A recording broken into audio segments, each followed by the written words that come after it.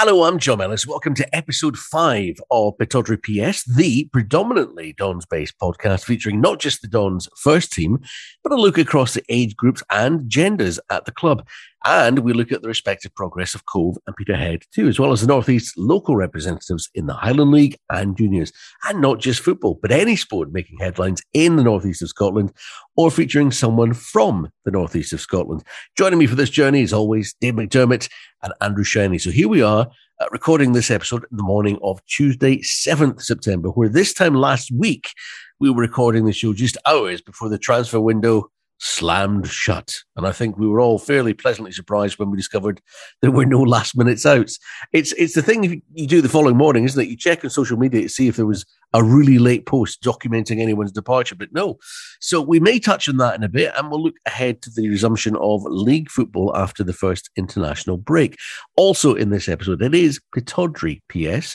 So back over the week that was, with the Aberdeen FC women taking their bow in the top tier with that league opener against Celtic at Balmoral Stadium on Sunday afternoon, and the Dons Under-18s Cup win the day before against Arbroath. And we'll focus on Cove Rangers, Peterhead. There's got a national team as well as Highland League, juniors and more. But first, I'll look back to Pittodrie. And in the absence of the senior team, as I say, running out for a fixture on Saturday, it was the turn of Aberdeen's Under-18 side on cup duty against Arbroath. And what result it was. The young Dons going ahead only to be pulled back to 1-1 deep into injury time before holding their nerve to win the penalty shootout 4-1 to progress to the next round of the competition. Speaking after the game, manager Barry Robson. First and foremost, you've got to remember it's a really good Arbroath side you're coming up against. I've watched them the last 3 games on video, and I knew it was coming.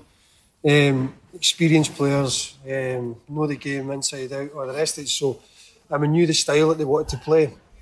So if you're talking about our team with 2 16-year-olds and a 17-year-old, and the rest are 18-year-olds, it's a massive result for them, because when you watch the game going on, you can tell the size, the speed of the presence of these players they're playing against. But to be resolute and hold out like they did, I thought were fantastic. Senior member of the squad, goalkeeper Tom Ritchie, at the ripe old age of 18, was full of praise for the 3 central defenders in front of him. You wouldn't think they were 17, 18 by looking at that. You would think they're vastly experienced. I think Evan might be... He's 16. 16, yeah. I mean, just look at that. Like, what a future he's got ahead of him. Like, amazing. So, yeah. I mean, they looked like they were championship players, do you know what I mean? So, amazing. I think that's probably the first ever time I played a clip on any show I've been involved in where it's ended, amazing.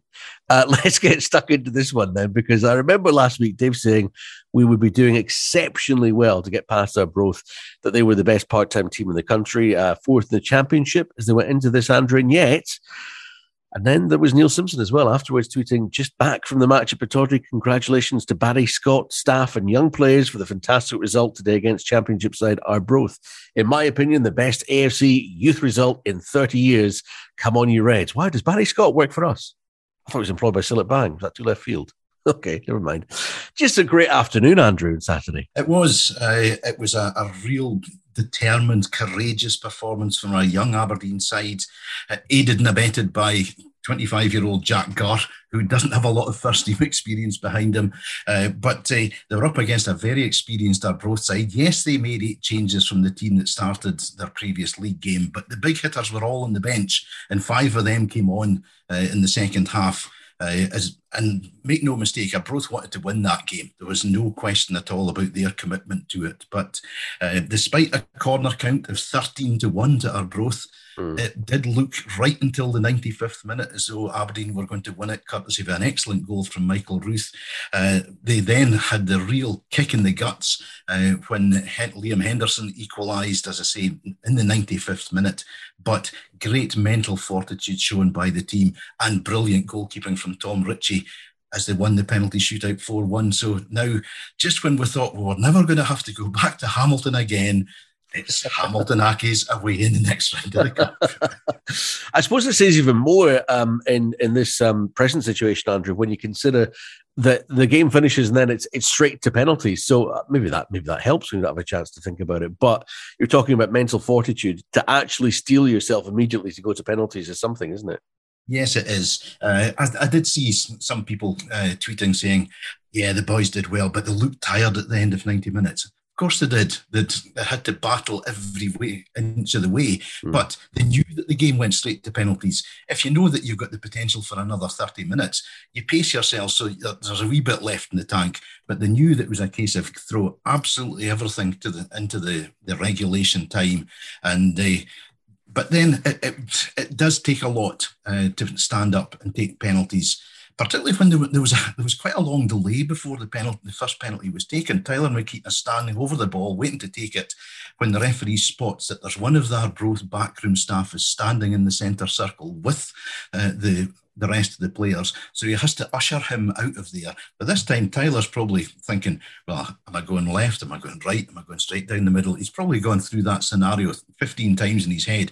But hey, the penalties that Aberdeen took were superb. And as I say, Tom Ritchie, 2 great saves in the shootout to go along with a very, very solid performance. But the real stars of the show for me were the 3 young lads in central defence. Evan Towler, 16-year-old, Jack Milne and Mason Hancock, 18-year-olds. And they were absolutely immense. There was, I think Tom Ritchie reckoned there was about 100 crosses came into the box in the 90 minutes. He wouldn't have been far wrong, to be perfectly honest, but they stood up to the physical challenge extremely well.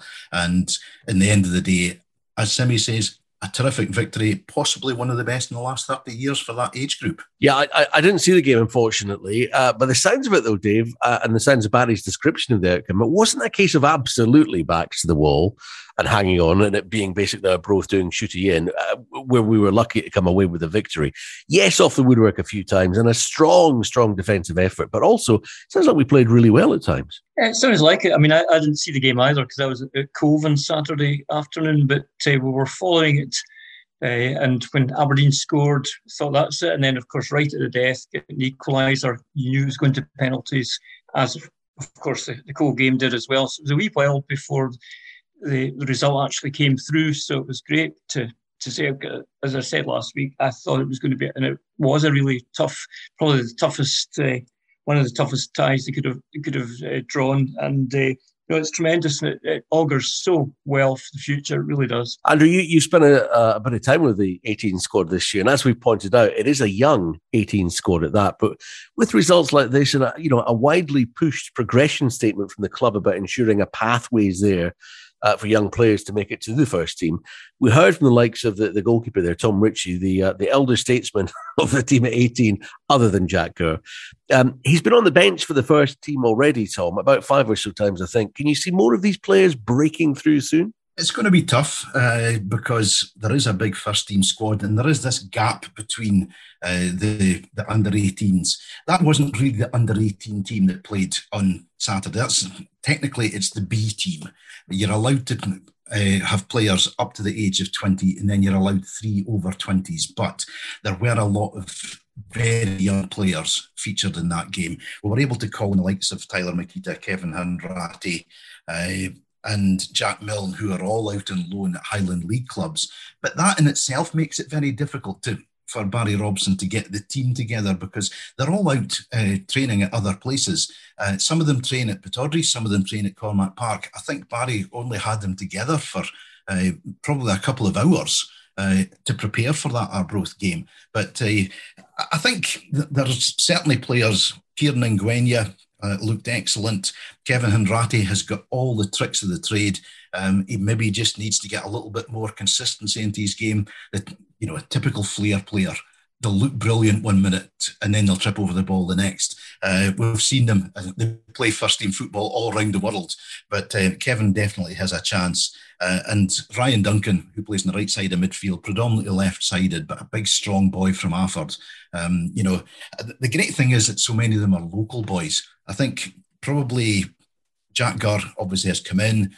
Kieran Ngwenya is from Edinburgh. Tom Ritchie's from Elgin. Mason Hancock's from London. But the rest of them are local boys who have come up through the academy. And that performance was testament to the great work that has been done with these players, probably from the age of about 8 in the Aberdeen Academy, which is why Simi was so proud of them, because he's overseen their progression all the way through the different age groups.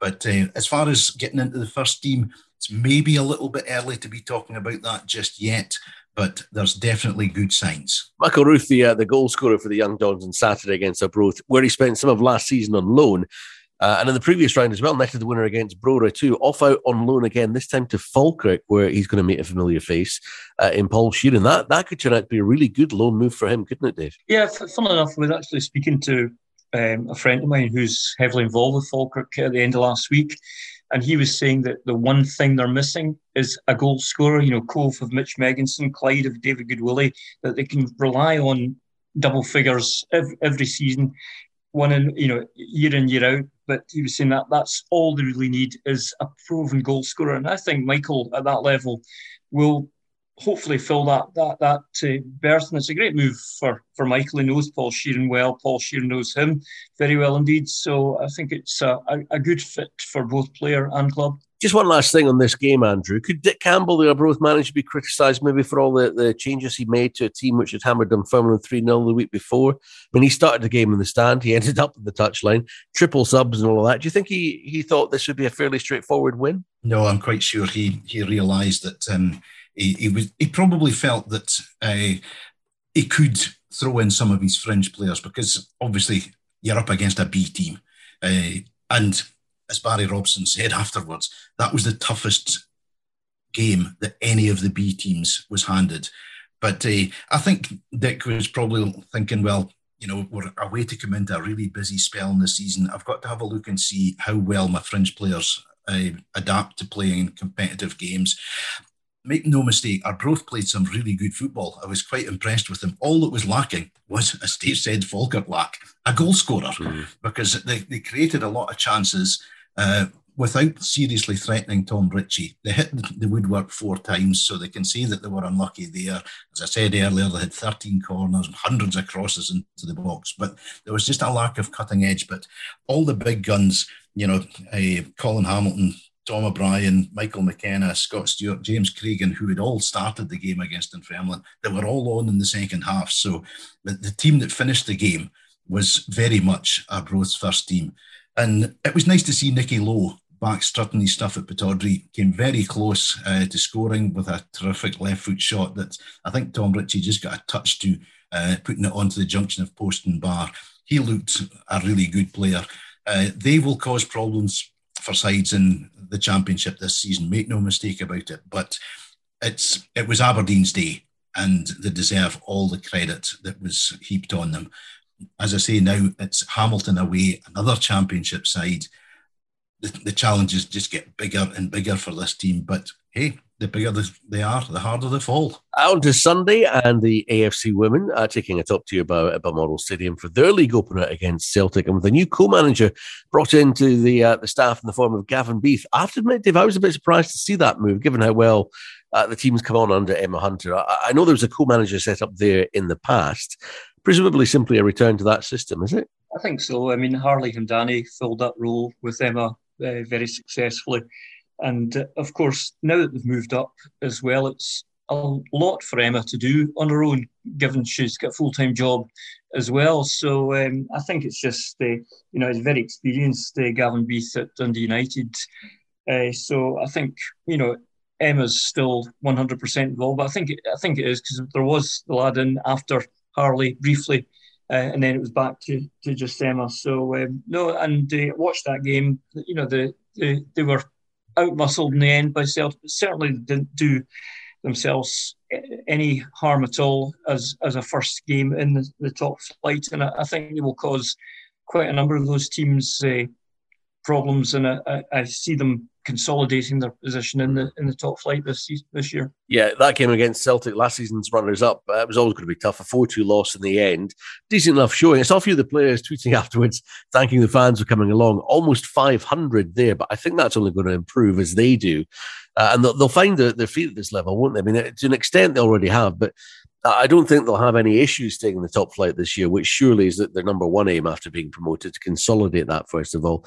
And anything else above that's a bonus, isn't it, Dave? Yeah, I would say so. And bear in mind the crowd was bigger on Sunday than it was for Cove's game on Saturday. So, make no mistake, it wasn't a bad turnout at all for the first week, given it was on television as well in Alaba. So there'd be quite a few people that would have gone had it not been live on television as well. So I think the profile that the ladies are enjoying now is fantastic for them.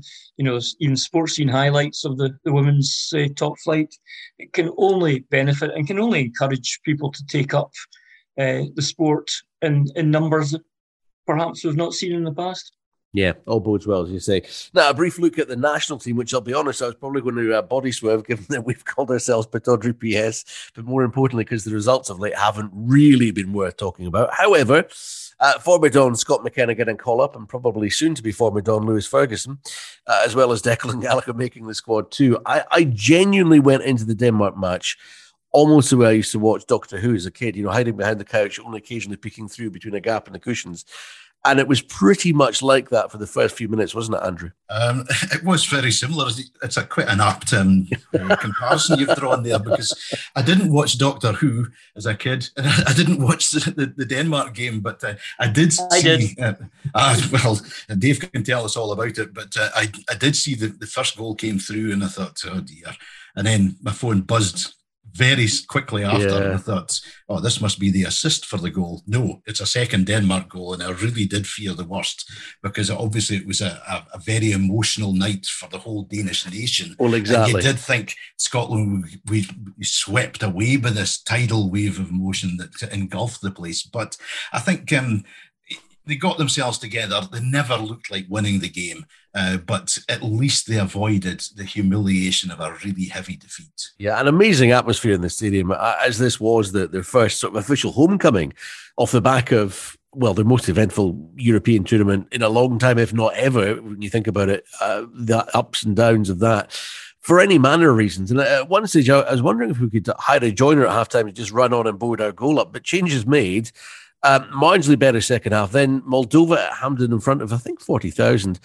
Lyndon Dykes goal enough to see them off, but it looks like we've left ourselves a hell of a task again to have any real hope of qualifying, doesn't it, Dave? Yeah, I meant to used to watch Doctor Who from behind the cushions and the seats, but I also did watch the game last week, and the Denmark game. It was just everything that Steve Clarke had said before the game about silencing the crowd. It just went so horribly wrong. But Moldova, not particularly impressive in terms of the result. You would expect we should be beating Moldova a bit more comfortably, although, as we all know, there's a Moldovan team now in the Champions League group stages, so they're improving all the time. But yeah, we've got to win tonight. Simple as that. I think against an Austrian side that's smarting after the 5-2 loss to Israel at the weekend. But it's a game, if we anything less than win, we'll leave it almost impossible to make it. But we've been here so often in the past, and probably so often in the future we'll be here again. But it is a must-win game. Yeah, manager Steve Clarke signed an extension to his contract just prior to the Denmark match. Good one to get it out of the way then. It took some flack in the aftermath of it, but he's got a supporter from the former National Coaches Club. The guy's a smashing manager, and his record is, never mind what he did at Kilmarnock, what he did in England. I mean, in West Bromwich, the highest I've ever been. And we're talking about a guy with a good pedigree, and then at Kilmarnock was exceptionally good. And you've not heard one, I've not anyway heard one player complain about what's happening with the Scottish team. And no journalists until they start, then you're reading they've only won 1 out of 9. And I don't know how many draws are there. They're probably 7 draws.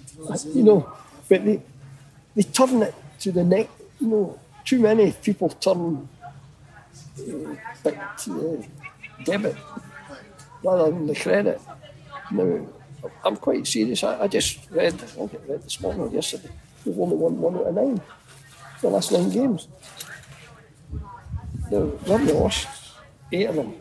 But it would be interesting to know how many, and it's the twist that's put on it that annoys you. And if there was ever a guy who managed to haul us up the world rankings based on drawing a lot of matches, it was Craig Brown. He's got a point though, hasn't he, Andrew? Yes, absolutely. I mean, Craig's been round the block so many times, knows the game inside out, knows what kind of reaction you're going to get from the media depending on results. But he's quite right.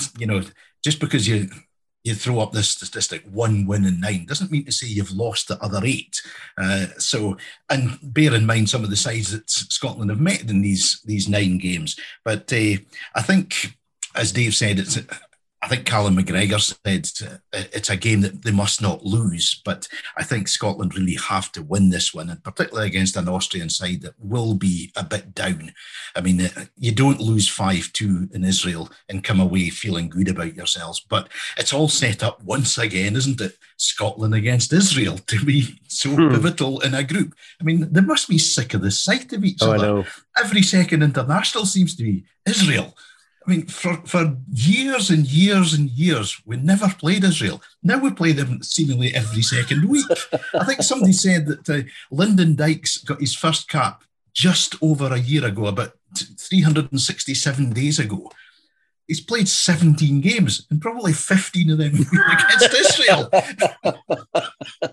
Of course, we record this podcast ahead of the match in Austria tonight, so we can't comment on that outcome.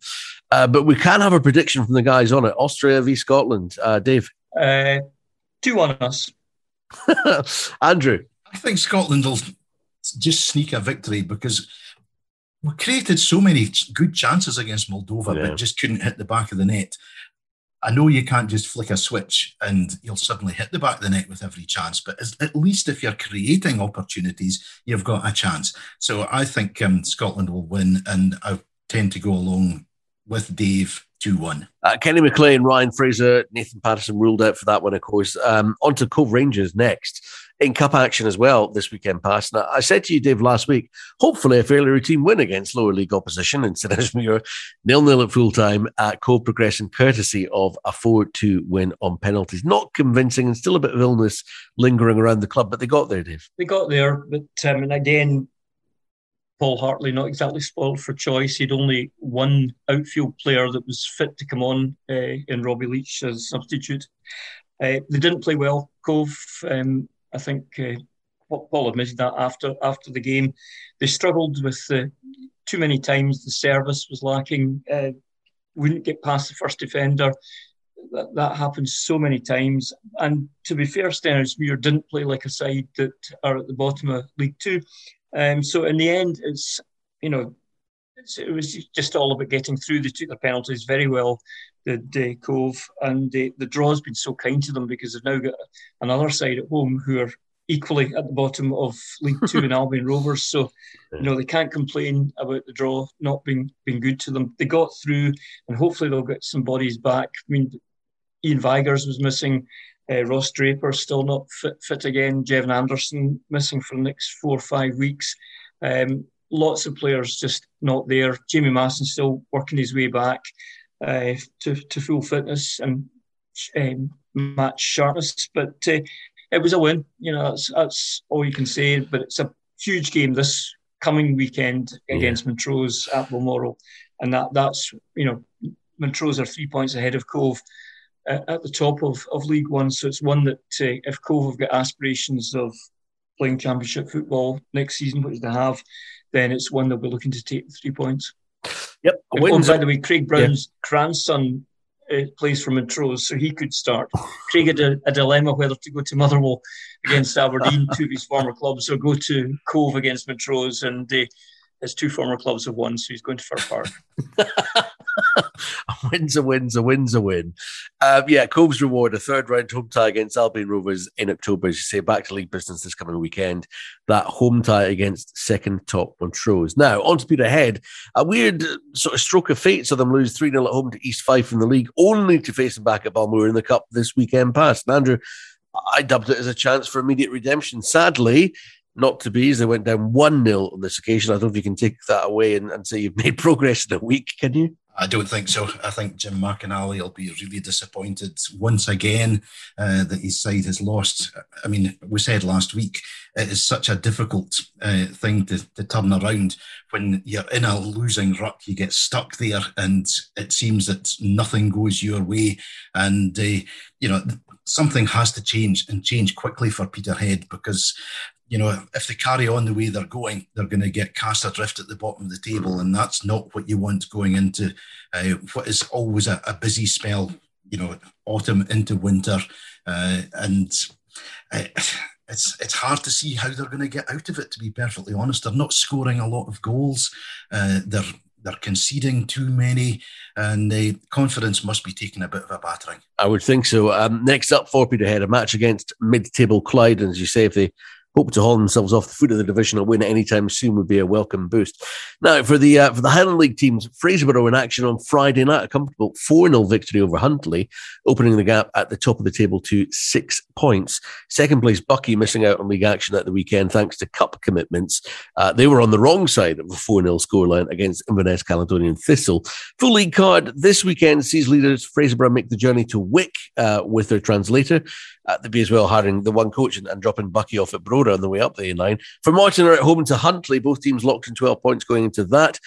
Third place in Inverurie are away to Fort William at Harlow Park in that very strange setup for Fort William this year. A tour of home change rooms they're very likely never to see any other way. In the juniors, Dave. Well, I think we've got to mention Banksidee's victory over Fraserburgh in the Aberdeenshire semi-final last Tuesday night. And they, once again, punching way above their weight. But at the weekend, because Banksidee were in League Cup action where they won 5-1 at Dice, Cooter actually took advantage. They've played a lot more games at the top of the table. They won 2-1 at Colony Park with 2 late goals through Sheen and Ross, giving them victory there. So they're actually top of the Super League at the moment. But as I say, Banksidy have got so many games in hand. There's the usual big scoring games. Hermes 8, Montrose Rosalie 1, Ellen 4, Bankery 4. And in Division 1, leaders Stonywood Parkvale, they actually lost at home to Buckenhaven Hearts 1-0. Top scorers were Stonehaven, who won 7-1 at Aberdeen University, while in Division 2, Newmacher United are still top, courtesy of a 4-3 victory at home to Cruden Bay. Does it make a mockery of the Highland League and junior setup when the likes of Banksidy come along and beat Fraserburgh? I mean, would they do that? Would they coast as easily, do you think, in the Highland League every week? I think they would. Well, they've got a chance because of the pyramid system of playing in the Highland League next season. I think they would more than hold their own in the Highland League because there's a lot of players, and Andrew knows this as well as I do, that just don't fancy the travelling that the Highland League gives you, which means, of course, Banksidy players will have a choice to make if they go up. So they've got a lot of players who Highland League clubs would love to have on their books, but they're quite happy just to have the restricted travelling. I mean, you still travel every second week, but not to the extent of Fort William and, well, not Fort William this season, but Wick, etc. Yeah. And so I think, but to get back to your point, John, I think they would do very well in Highland League. Okay, let's just wrap up the football and then we'll take a quick look at golf and also tennis before we finish up. Finally, in the football, though, why don't we take a very quick look at the Dons weekend game coming up, an away trip to Motherwell. Probably a case of the international break coming for us at the right time on this occasion, wasn't it, Andrew? I mean, it's not as if we were on an absolute flyer and you didn't want us to lose momentum. Do you think maybe Lewis Ferguson might be rested off the back of the Scotland trip? I'd ask about Declan Gallagher as well, but I'm not sure of the personnel to rest him, do we? I don't think Lewis Ferguson will be rested.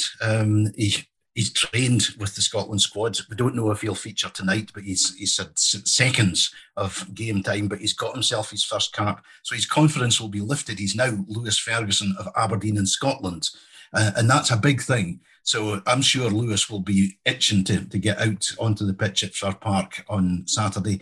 As far as Declan Gallagher's concerned, well, he hasn't featured. David Bates, of course, yet to make his debut for Aberdeen. So I think that in terms of personnel, we're okay. We could have Bates and Gallagher in central defence, push Ross McCrory into midfield. So I think the important thing for Aberdeen is that the new guys who came in just before the Ross County game, Matty Longstaff, Austin Samuels, Marley Watkins, and the aforementioned David Bates, they've now had a couple of weeks training with Aberdeen that they can get into the swing of things. So I'm looking forward to the game. We've got an excellent record down at Fir Park, but Motherwell have, since their opening day defeat against Hibs, have won 2 and drawn 1. They've got themselves into the right end of the table. And in Tony Watt, there's somebody up front who you've always got to keep an eye out for.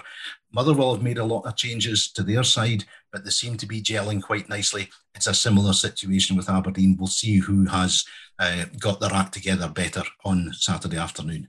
And how do you see it going, guys? Dave, you first. Motherwell versus Aberdeen. Glass half full, obviously. So 2-0 victory on the road for the Dons. And Andrew? I think it might be tighter. I'll go 2-1 because we still have to rediscover the art of keeping clean sheets. Yeah, okay.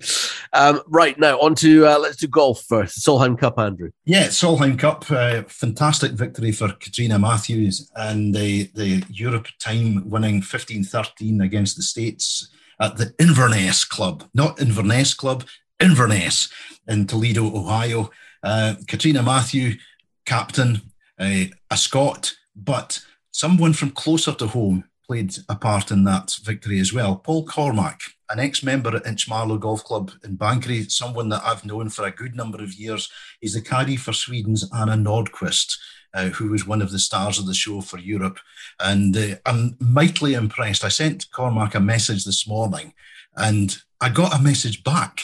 He was sober. At 10:15 in the morning. That's wow. Like 5:15 in the morning in the States. So I would suggest that the party has gone on all night. All right. If I know Paul, he hasn't been to his bed yet. But he said it was so cool to win there when the crowd are totally against you, because there were no European supporters there. Of course. So that makes it an even more significant and magnificent feat that the European team have achieved there. Back-to-back victories, and Katrina Matthews was captain. Last time it was across here. This time she's not going to go for 3 in a row when it's in Spain next time the Solheim Cup is played. She's done her 2, got her 2 victories. She said that's the end of that. But nice to see that there was a local boy as part of the team, and the team is made up of the golfers and the caddies and the captains and the vice captains. It's everyone pulling together, and they got that sensational victory. Absolutely. And Colin Montgomery thought he had it tough when he was in America with the Ryder Cup team. At least he had some Europeans supporting him. Now, Dave, tennis. Not many. Not many, John. Monty was a real Marmite character, wasn't he? Emma Raducanu, Dave. Yes, absolutely sensational. I've been watching all our games in the US, the last one being last night, where Shelby Rogers, after a wee falter at the start, going 2-love down, Rogers only won one more game, and it's amazing. She's in the last 8. She hasn't dropped a set. She's playing with absolutely no fear or trepidation whatsoever, and the sky's the limit for her. When you look at the players that have reached the last 16 in their first 2 Grand Slams in the past, Chris Evert, Jennifer Capriati, they're players that went on to some. I mean, Chris Evert won 18 Grand Slams. So, and to be honest, the sky's the limit for her. I mean, and that's not. I don't say that lightly, because she has all the attributes. And as far as the US is concerned, the draw has opened up. It's anybody that's left in that draw has got a chance of winning, because Osaka and Barty are both out. So the favourites have gone. So it's anybody's tournament, and she's playing with a confidence that I don't think any of the other 7 will have. And it's just brilliant to see. It's like Andy Murray, a female version all over again. Yeah, and it was only her first Wimbledon earlier this summer as well, wasn't it? Yeah, it was. Fantastic. Well, we'll keep our eyes on that one. That is pretty much it for episode 5 of Pittodrie PS. We aim to publish every week on a Tuesday if we can, always looking back to the Dons' previous fixtures and ahead to the next. Please remember to follow us on Apple or wherever you get your podcasts. And if you could rate and review us, tell us what you think of the show as well. We'd be really grateful. Thanks for checking out Pittodrie PS. We'll see you next time.